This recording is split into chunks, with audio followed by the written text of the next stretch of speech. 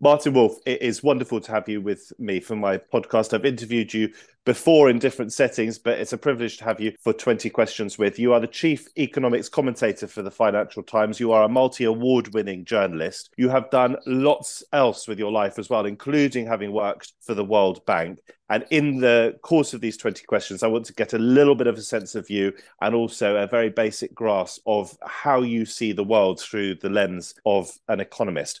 First question, why does economics matter? Well, the answer for that is fairly straightforward. We all depend on earning a living. That's basically what life is there to do before anything else. And economics is the art of understanding how we earn livings, what systems underpin this, how it works over the centuries, but particularly in the modern world. So I would say it is the single most important subject for understanding how the system that feeds us, that supports us, actually functions. How does an economist stay in touch with precisely that, with what is going on, as it were, on the ground, with the people who are building the businesses, running the businesses, helping to turn the cogs of the economy? Well, the answers to that, there are many answers, but first, economists have to focus on different things because there's lots of aspects of the economy and economists can't study all of them. Economists differ from straightforward journalists. We're trying to fit what's going on into analytical frameworks, into models, I suppose, of the world, which we can generalize and in different ways. So it is at least an attempt at being scientific about all these things. So there's this theoretical structure is very important. And in terms of getting evidence, there are many different ways, but mostly economists rely on data. Particularly nowadays, and data come from measurements of transactions of all sorts and kinds in the economy, measures of wealth, measures of behavior, some of it generated directly by the private sector, some generated by official institutions. Economies live and breathe data. How did you come to be an economist? I was at Oxford a very long time ago. And I realized, I already knew this to some extent, that I was really interested in politics and public life. And I decided, and this is in the 60s, believe it or not, that in order to understand what was going on in the world as it was then, and I think ever since, I really needed to have some understanding of economics. So after completing the first part of the course I was on, which was classics, I asked whether I could switch to politics, philosophy, and economics, and to find out what it was like. And I was particularly interested in economics, and I wanted to find out whether I could get it. And I sort of did get it, and I enjoyed it very much, even though I didn't have a mathematical training. And I pursued it as a graduate, and then I joined the World Bank, and so I became an economist. Your father, Edmund Wolff, I knew him as Mundi, was best friends with my grandfather, Peter Stadlen, or Peter Stadlen, as his name would have been pronounced, in Austria, where they were both from. I'm curious to know how your background as the son of two people who managed to survive the horrors of the 1930s and 1940s, how your background has influenced and shaped you professionally, but also personally. Oh, well, that is going to be difficult to answer in a 1 minute. There are two relevant answers. There are many, but two. First of all, when I was answering about why I cared about public policy and so forth, one of the specific views I had, I discussed this in the preface of my latest book, is that one of the things that led to the catastrophe of interwar Europe and the rise of Hitler was the Great Depression, which was an economic disaster. Also, the hyperinflation of the 20s.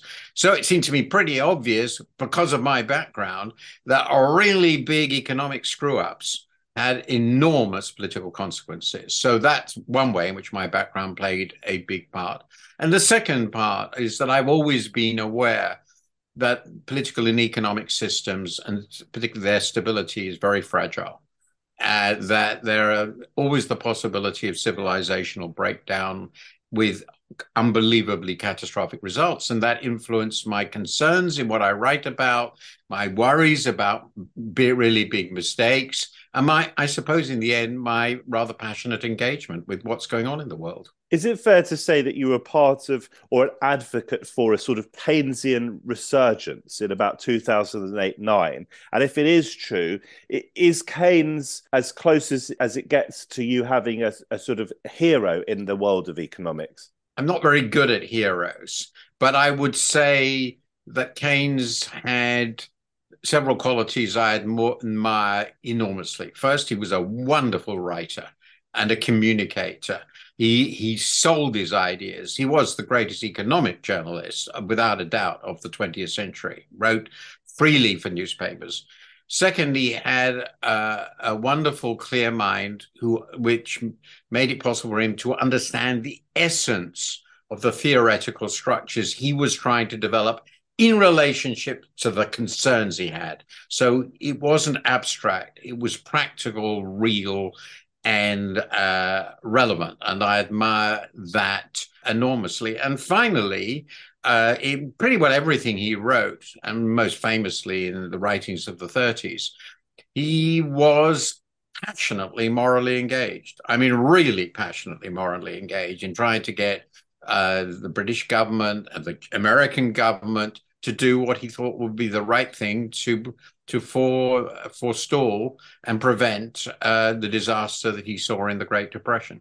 So how relevant is he today? And for those who don't have a basic grasp of Keynesian economics, just sum it up for us. Well, he's clearly been very relevant, though in a different way now from the way in the 30s, in the simple sense that our policy continues to be dominated by the idea of stabilizing the economy, that we need to take actions that will stabilize economic activity, avoid huge booms and busts, and concentrate in fiscal and monetary policy on that objective. And you saw that most clearly, what you call the Keynesian resurgence, during and after the 2007 to 9 financial crisis, when everyone went back and said, my God, this is like the Great Depression.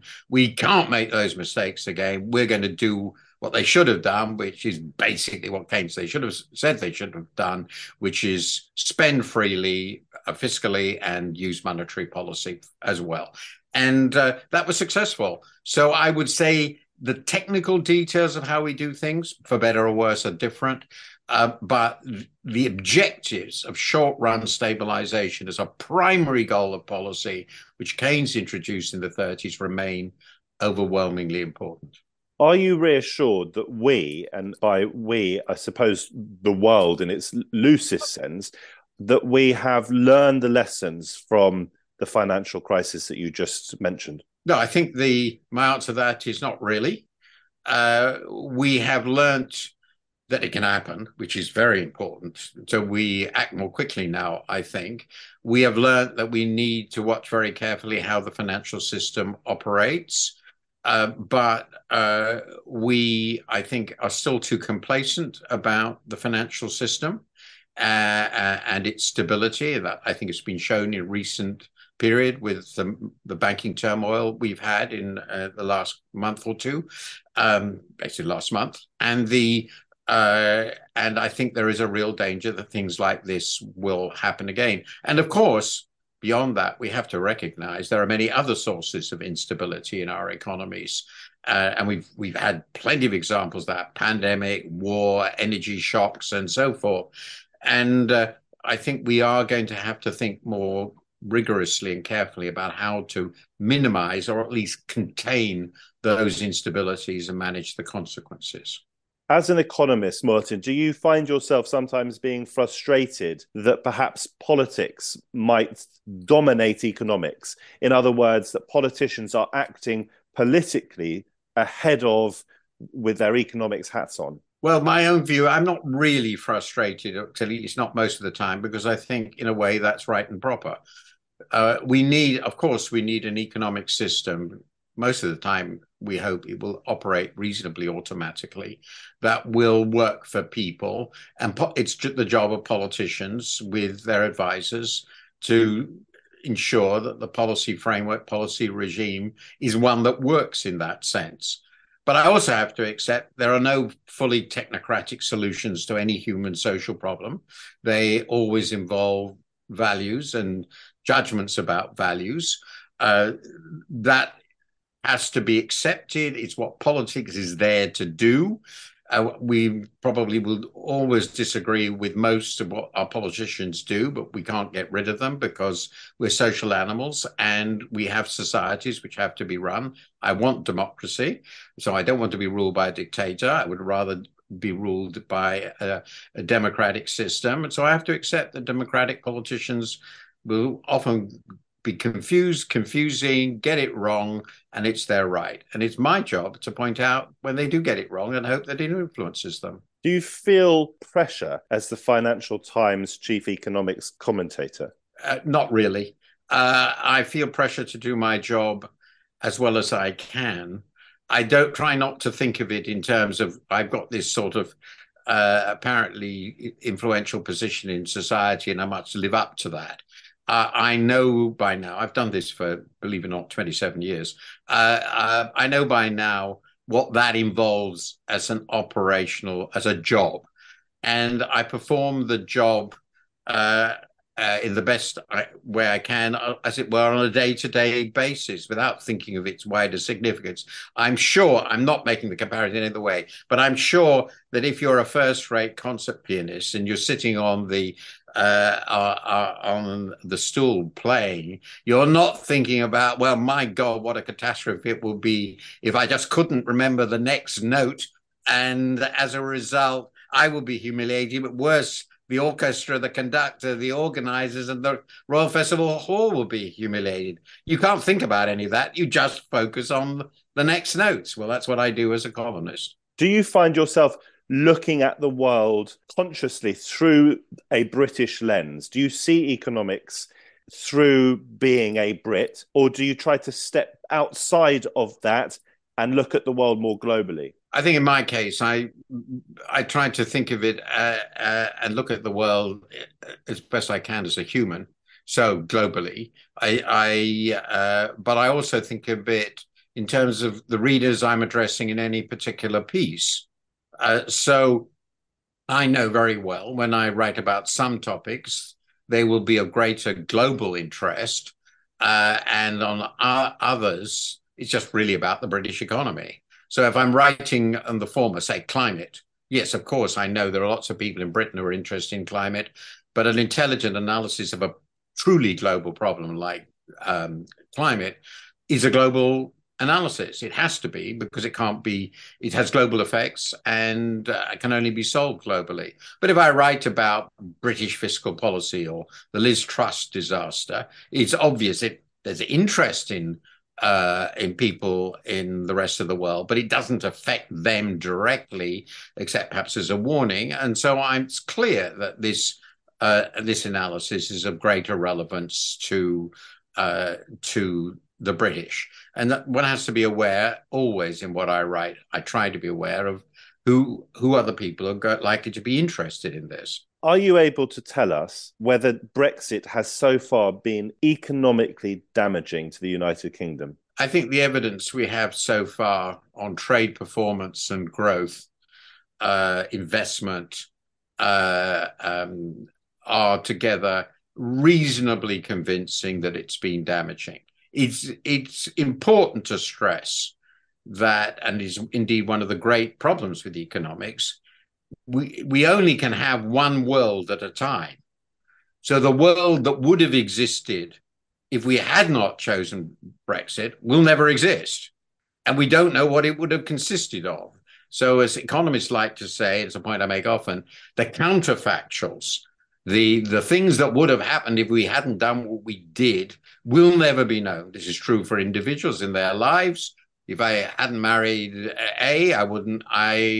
would I married? And what difference would my life be? You don't know. So the same applies in this case. We divorced ourselves from the EU. We will never know what would have happened if we stayed. So these are inferences from evidence, not direct knowledge of actually would have happened, which we will never know. But I'm reasonably persuaded, but to be fair, it's what I would expect anyway, from both the theory and even more the evidence that it has already done not insignificant damage. How big it is, that we can debate.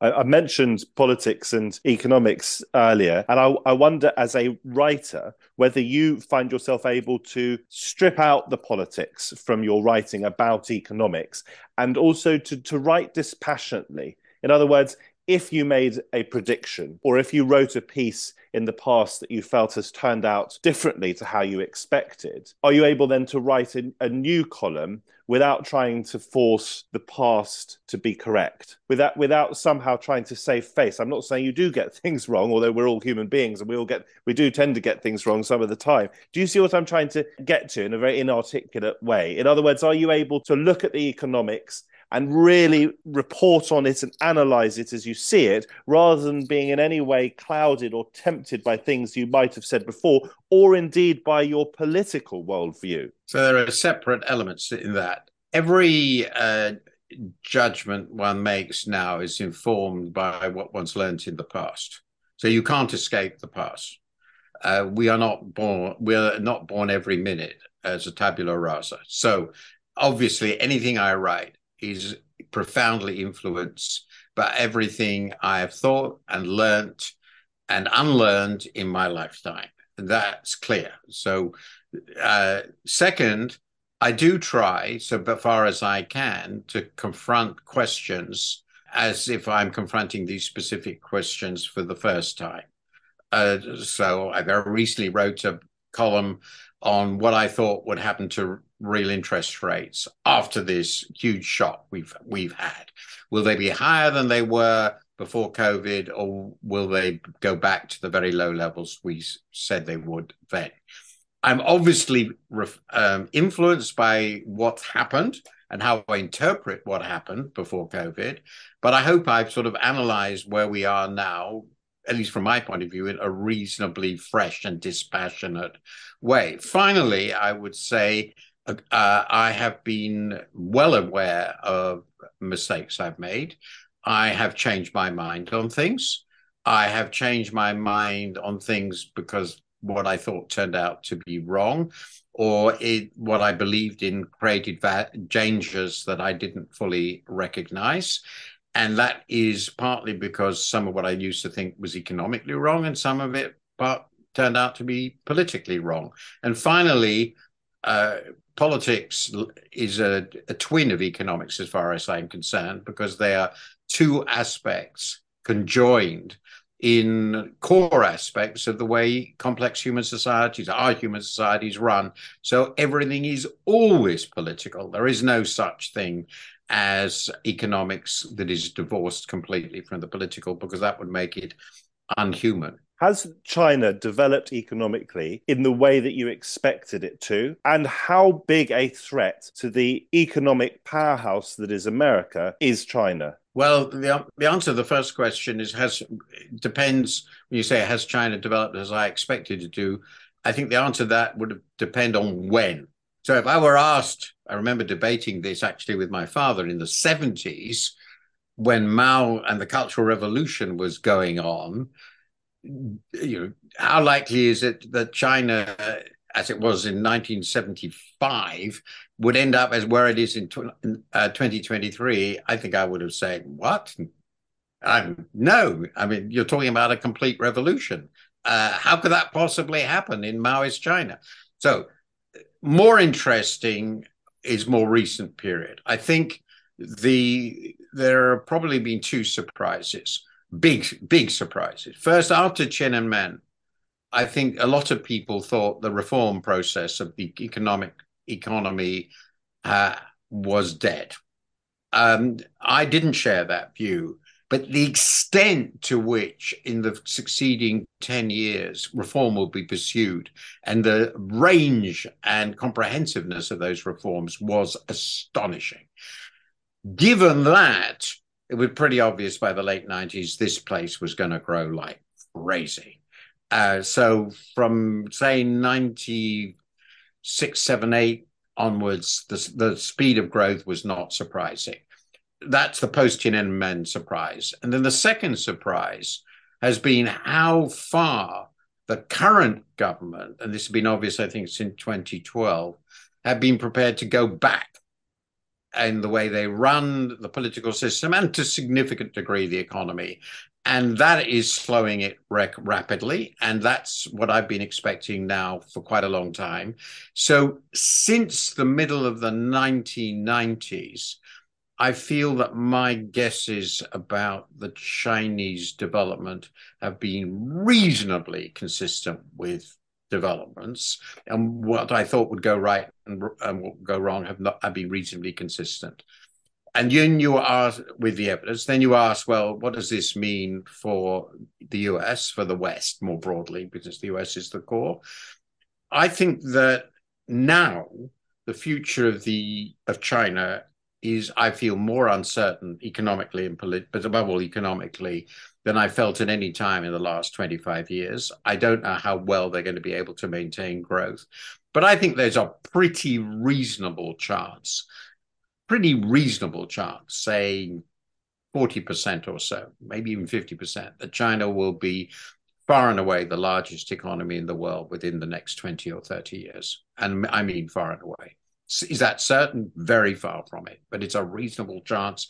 The population differences, despite the aging, mean that China, if it achieves its potential, is going to be an absolutely colossal economy. And what do you think that means for America if that were to eventuate? Well, the United States, I think, faces with the question is whether it's prepared to go to war to prevent that happening. And I'm not sure what the answer is. But I do think, from the way I look at America now, that the Americans will find it very, very difficult to adapt to that situation.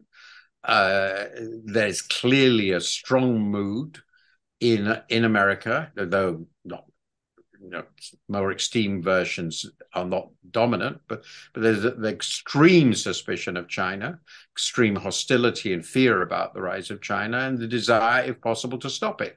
How far America will be willing to go, and how likely, in particular, that will lead to a complete economic breakdown in relations between them, or even war, it's difficult to judge now. But this looks now like a very fragile and unstable relationship. How much bigger an economic force than it already is do you anticipate India becoming in the next 20, 30, 40 years? That's a more difficult question. I think my conservative estimate is, given the demography of India, if it maintains political stability, it should be able to grow at somewhere between 4 and 6% a year over the next 20 years. This depends on global stability and lots of other things. This is not comparable to the growth rate of China. So the rise of India would not be comparable to this staggering, unique rise that we've seen with China. But I expect that if these figures are right, that India will be the third largest economy in the world, as we think of it as a national economy, after China and the US, and probably could well be conceivably almost as big as the European Union in 20 years. So it will be a major economic power, though still a relatively poor country, not a high-income country yet. So I think India is also likely to be the fastest growing single large economy in the world over the next 20 years. When you look at big global financial institutions, I'm thinking of the World Bank, I'm thinking of the International Monetary Fund. Have we got that right? Have we got the global approach to finance right? Or is there scope for doing it much better? And how important are our international bodies going to be as the world changes, possibly along the lines that you've suggested it might? Well, it's always possible to design and imagine much better institutional setups than the ones we have. The ones we have are a product of history. Basically, these were institutions designed immediately during and immediately after the Second World War, a long time ago, getting on for 80 years. And the world has changed. dramatically. So if we were designing from scratch and could design whatever we want, we would have a different set of arrangements. That's absolutely clear. The way I approach this, however, is since we can't design things from scratch because we're not in the sort of unique moment that the Second World War allowed two countries, basically the US dominant and the UK, to design the world. That's not something that comes along very often. That isn't relevant. What you have to ask is, what would we want to do now, given the really high priority challenges we face? And I think there are, broadly speaking, three things very quickly. We need to find a way to ensure that the Western-dominated institutions and the Chinese institutions have been created partly because they've not given an adequate voice in the Western-dominated institutions, cooperate closely together. And I believe, however much we dislike it, China needs to be given a bigger voice in the IMF and the World Bank in return for cooperating more closely with the IMF and World Bank on things like developing country debt and all the rest of it. So that's the first thing. We have to accept that the West can't dominate the world. The second big challenge we have, which is obvious, is financial and monetary stability. And on that, we remain, I think, with considerable difficulties, particularly in the way in which we run the global banking system. We've made a lot of improvements, but we still have a lot of problems. That's not going to be solved by the IMF and the World Bank. It is going to be solved by very close cooperation among major governments, which is going to have to include China again. And finally, crucially, climate finance. If we're going to tackle climate effectively, we have to have a global climate policy. It's no good just to fix in developed countries, which are decreasingly important in emissions. And that means we need global financial arrangements that encourage private capital and government capital to invest in the transformation of energy systems all across the world, including above all emerging and developing countries. And that, again, is a huge challenge. And these huge new challenges are not ones we're meeting, in my view, very well. Are you surprised? And I'm talking to you on the 21st of April, 2023, just so we can locate this interview for people who come to it later on. But are you surprised by the scale of the cost of living crisis that we have experienced in this country? And of course, it's not entirely unique to us. But are you surprised by the extent to which people have struggled with the cost of things? Yes. I mean, of course, as I've written very recently in a column that appeared last week, or earlier this week, we have experienced two shocks simultaneously that 3 or 4 years ago seemed very unlikely. They seemed very unlikely they would come together. First, a general inflation shock. That is a process which led to a general rise in the price level, and it's a big price movement of the general price level, which we haven't really experienced since the early 80s. So that's 40 years ago. And so we haven't experienced anything like that for about 40 years. And that, I think, has been largely the consequence of an interaction of huge demand expansion during the COVID, which was a huge shock, and then unexpected supply constraints after COVID. So we got both of that wrong, but COVID was a huge shock. Then we got a second bout of shock, namely the Ukraine war, and the effect on energy and food. And this exacerbated the inflationary supply shock, but it added something else which was particularly bad for countries like ours, and which really made it a cost of living shock. And this is what economists call an adverse shift in the terms of trade. Basically, the prices of our imports rose massively relative to the prices of our exports, and that made our country overall poorer.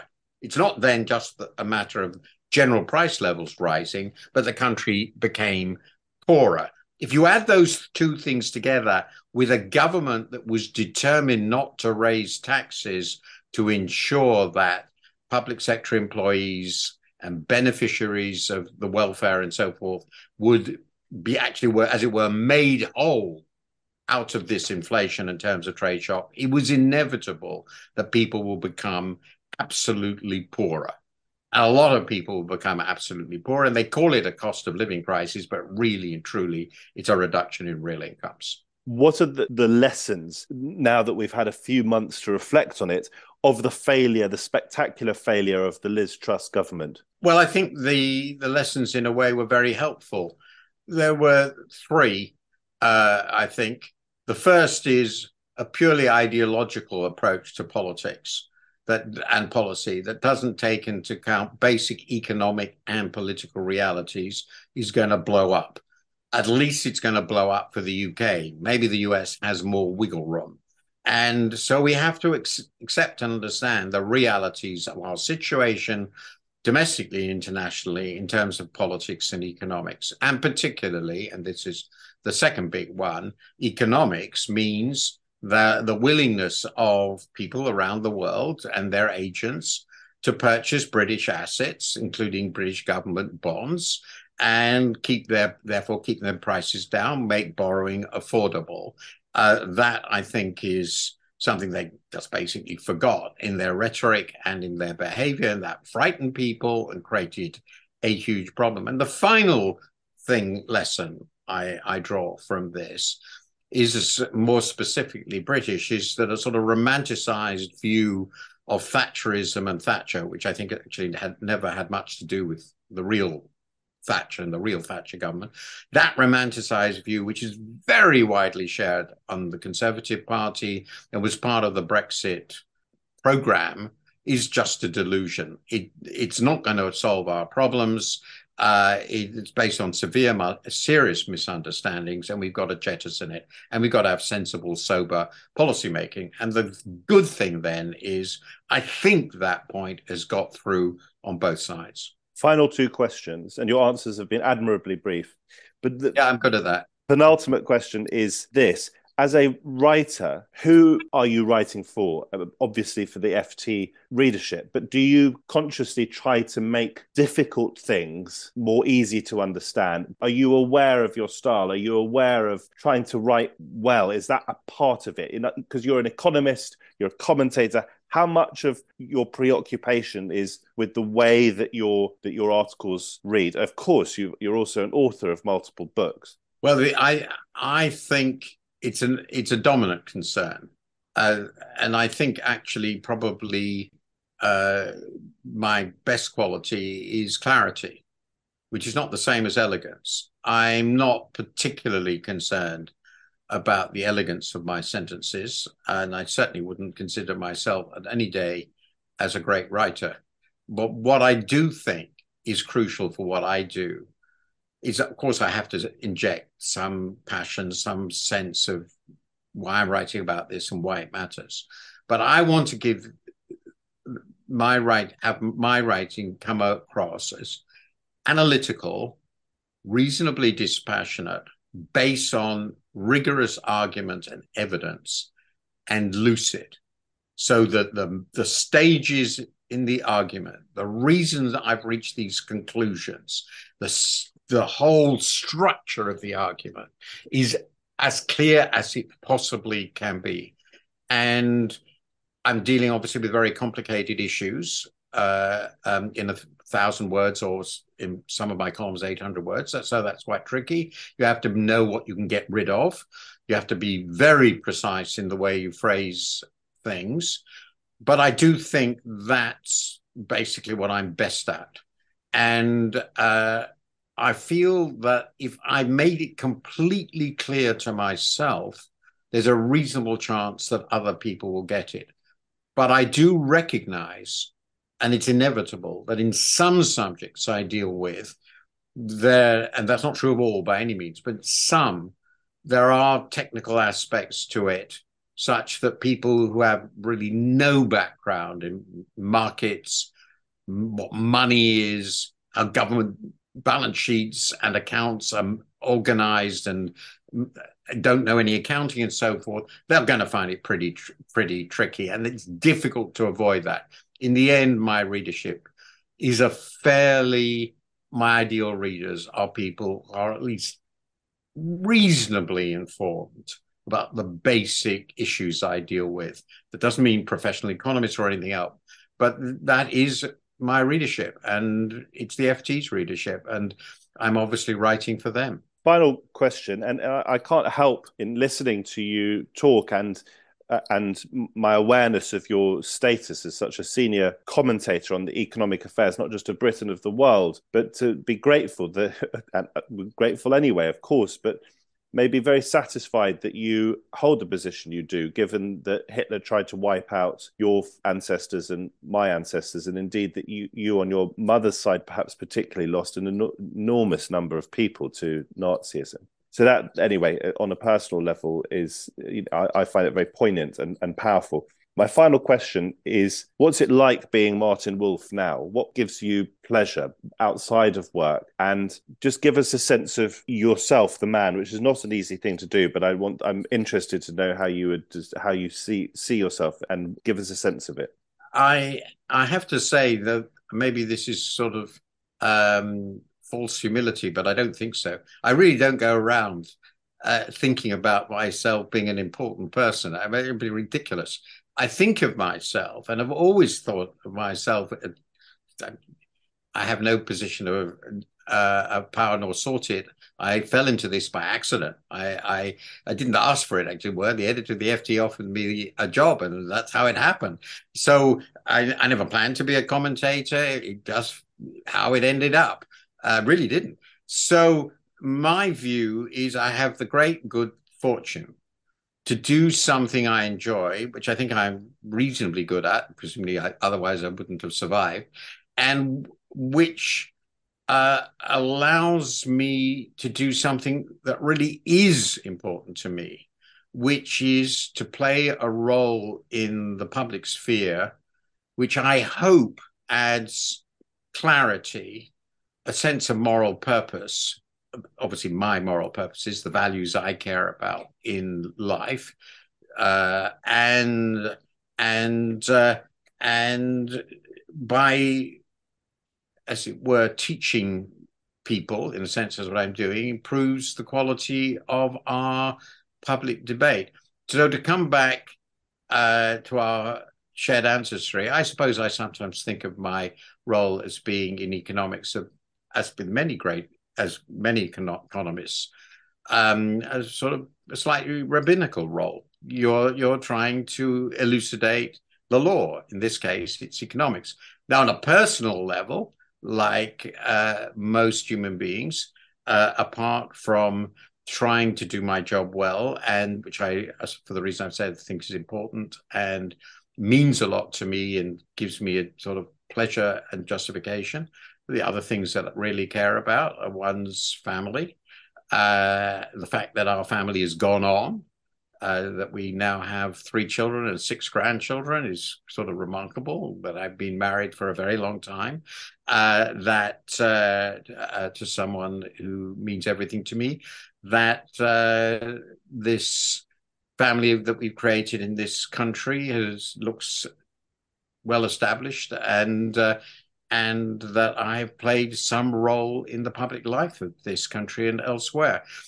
And in my most recent writing, particularly try to do something about preserving our democracy.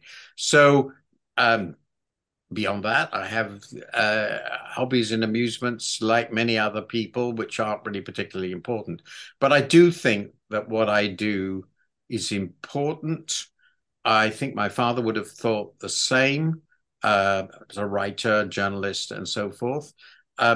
Not important because I do it, but it's important because having people do what I do as honestly as they can, to think that it's more important to write what they see as the truth than a lie, to avoid being politicized, to actually be reasonably objective and honest as far as one can be. These are really high values and the basis of any advanced civilization. It's been a tremendous honor and pleasure to be part of that. It's been an honor to interview you again, Martin. Thoroughly enjoyed it. Thank you so much for answering my 20 questions. Great pleasure.